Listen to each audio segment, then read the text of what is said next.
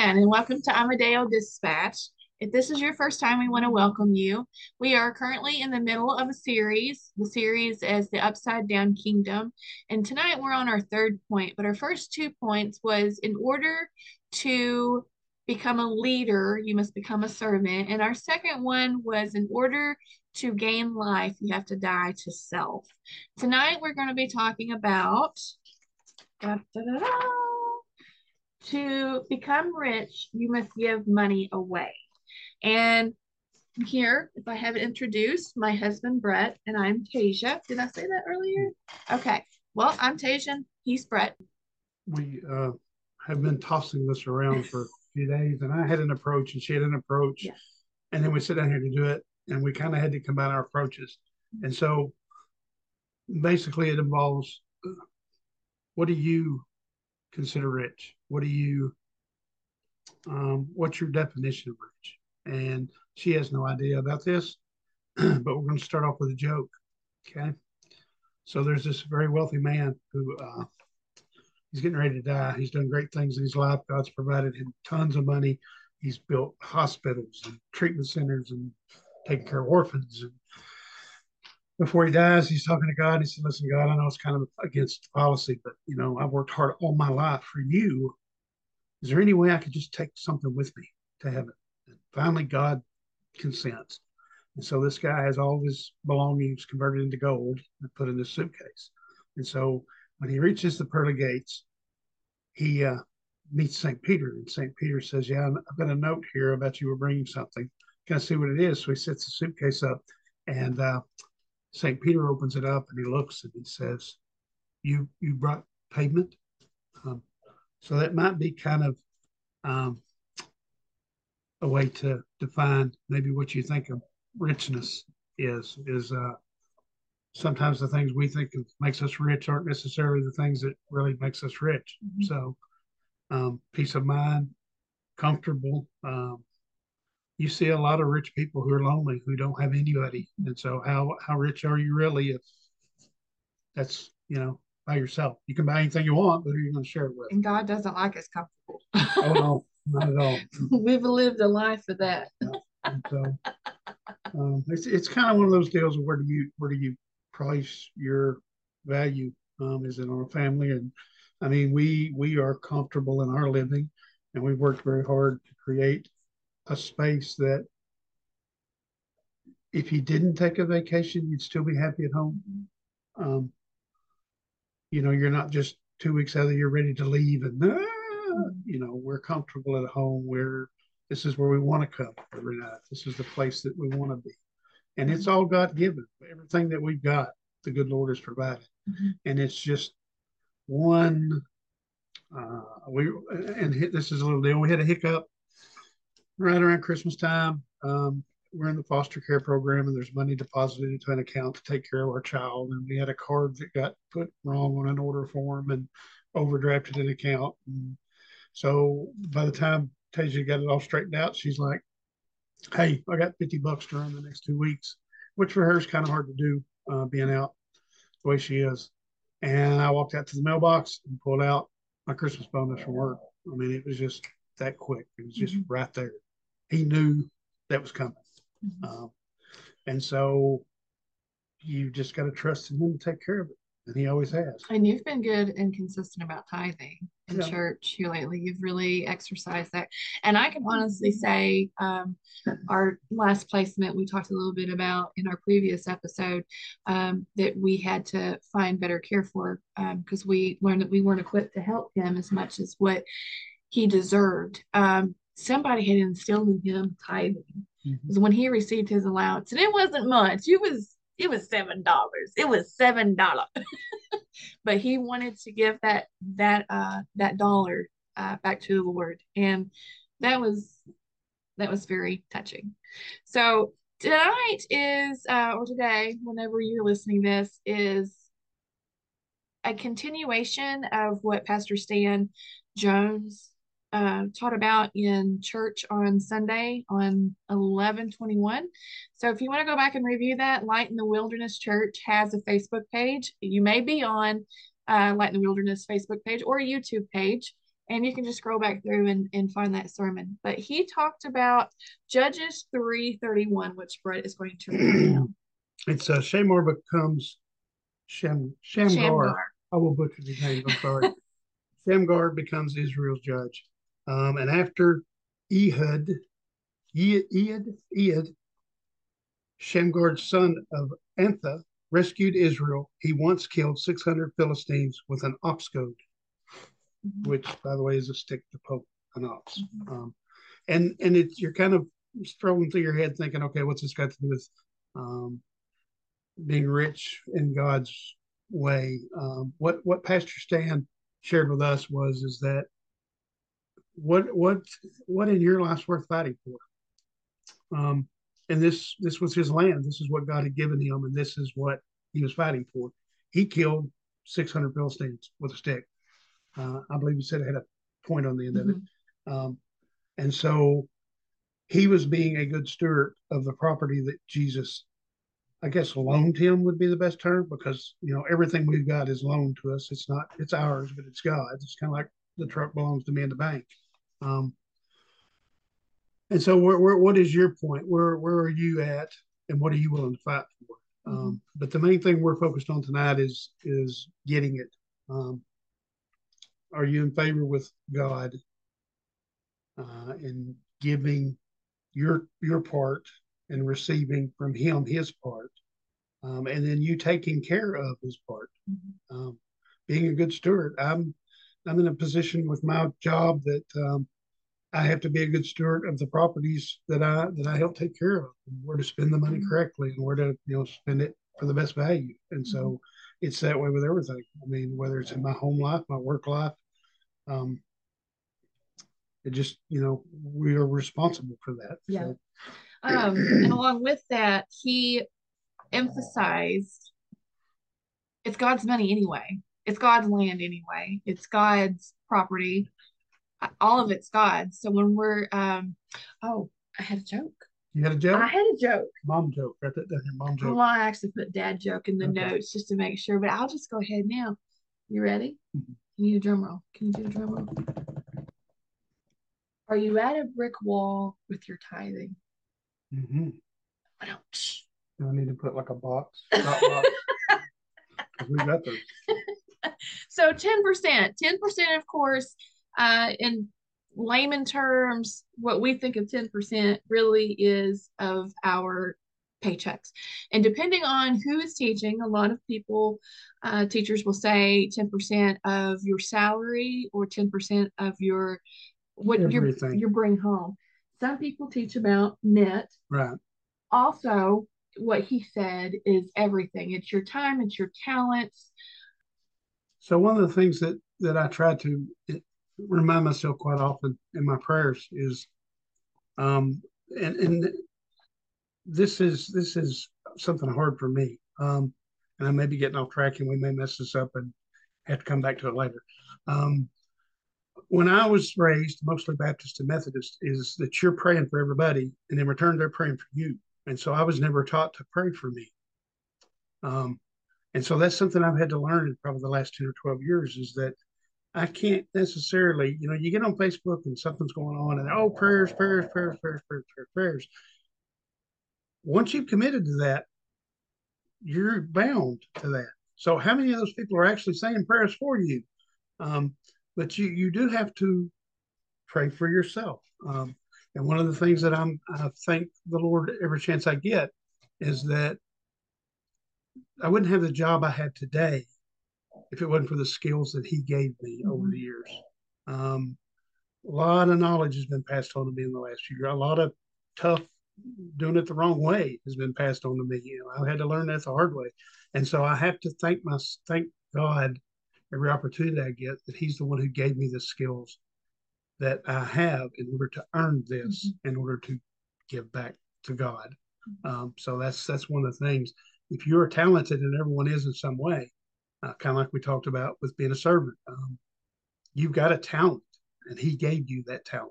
And so it's important that you thank Him for that talent. Or I mean, you wouldn't be able to perform your job if you didn't have that talent. And so That's one of the things I had to really learn in my struggle and learning the right way to pray. And there's not a wrong way to pray. I mean, you talk to God, but you got to pray for yourself. I mean, and it's not being selfish. It's just that if you're not doing it, who is? You know. So you've got to ask to be the better person. You got to ask to have work on. Don't work on patience. Never work on patience. Just maybe pray to God that you're less impatient. That's kind of the back door to that. But you ask for patience, Lord, He will thump you on the head for a while. So So to circle back around on tithing in the 10%, I think I was probably, I'm not going to reveal how old I am. I'm old, but probably my mid to late 20s is when I really started to feel convicted about the 10%. I wasn't raised in a church from an early age. I was in and out of church quite a bit. I didn't have a church home until my early 20s. So mid to late 20s, I started tithing, and it was hard. Stepping out in faith and believing that God is going to help make your ends meet is difficult.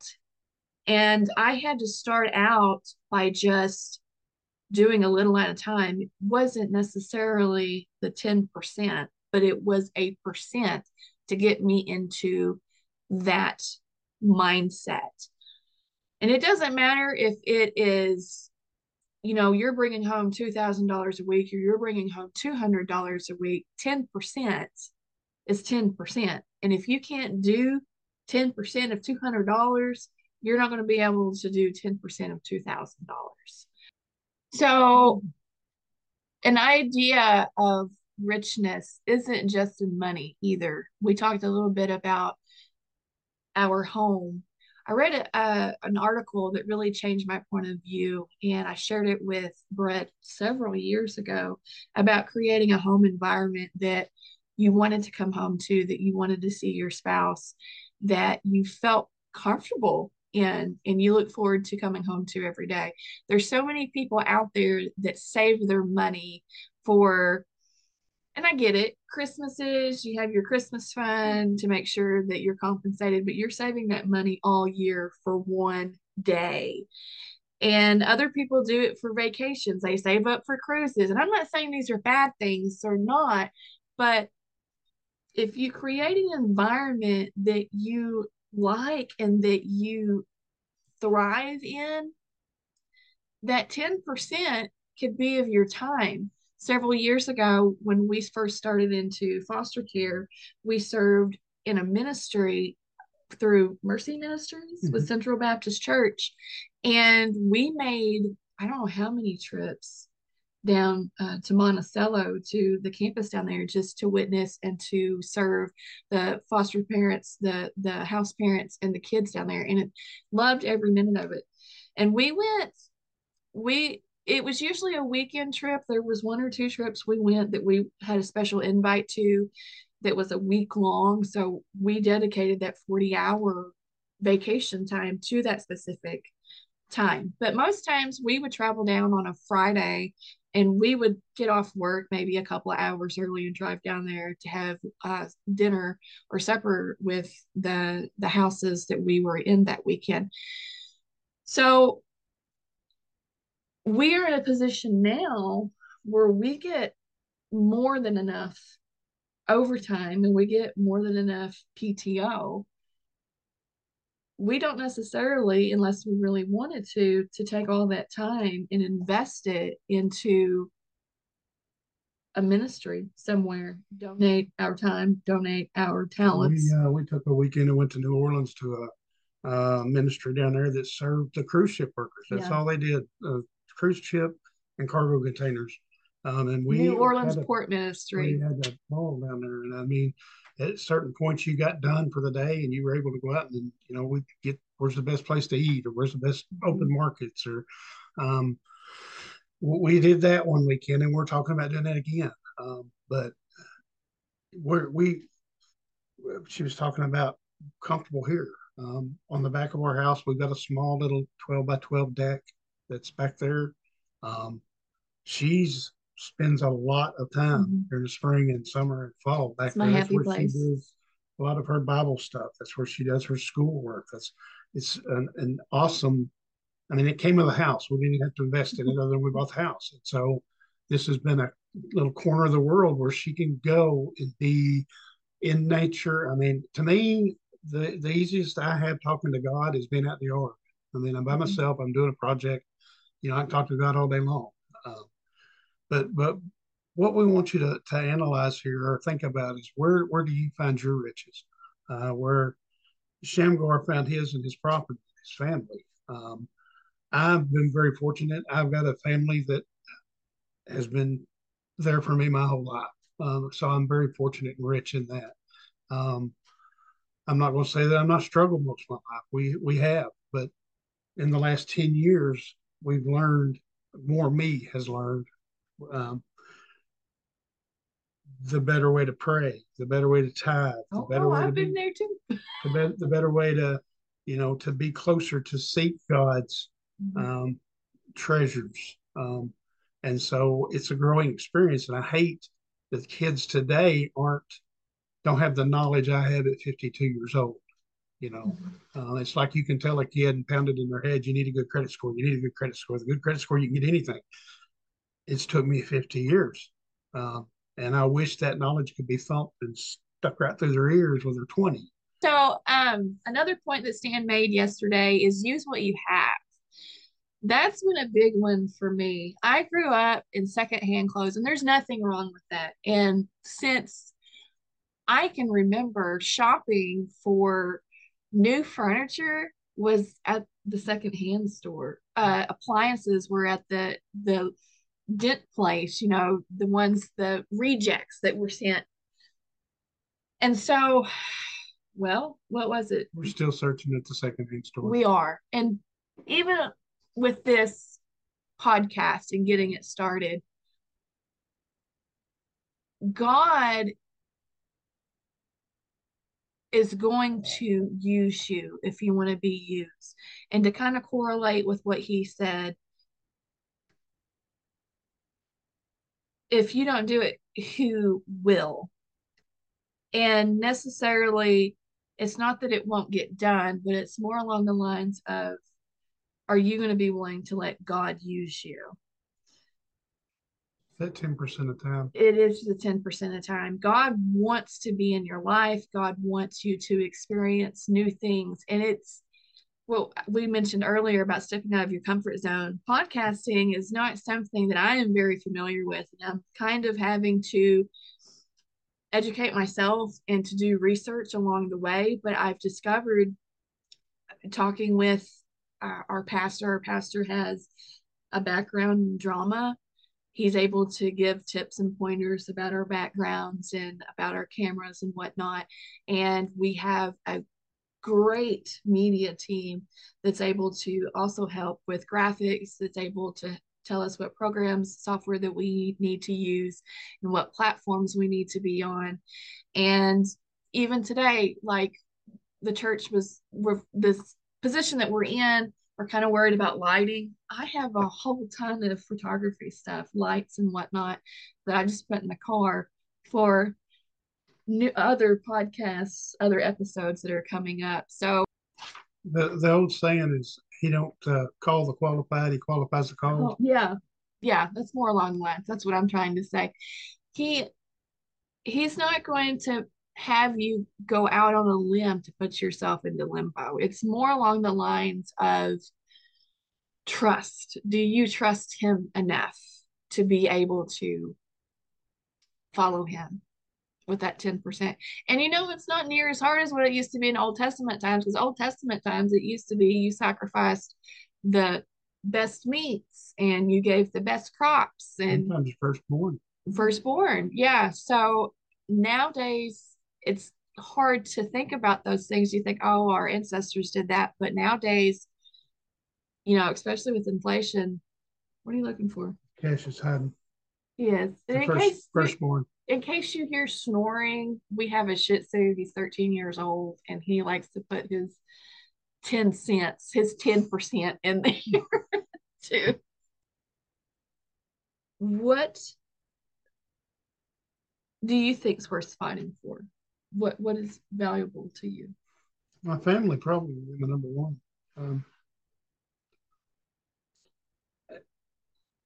I've been through situations where I've had to start from the ground up 2 or 3 times, and it's been done. It when you get to a point where your back's against the wall and this is your option, then you start realizing it really wasn't that valuable anyway. You know, I hate to lose this or I hate to lose that, but I can live without it. And I've had to do that a couple of times. We both have. And so material things are just material things. I mean, I learned a hard lesson with a pickup truck that was the pride and joy I'd ever had. I got to keep it a year. And once it got wrecked, I really got humbled with I might have taken a little bit too much stock in that truck. So now my truck is a work truck. That's what it's here for.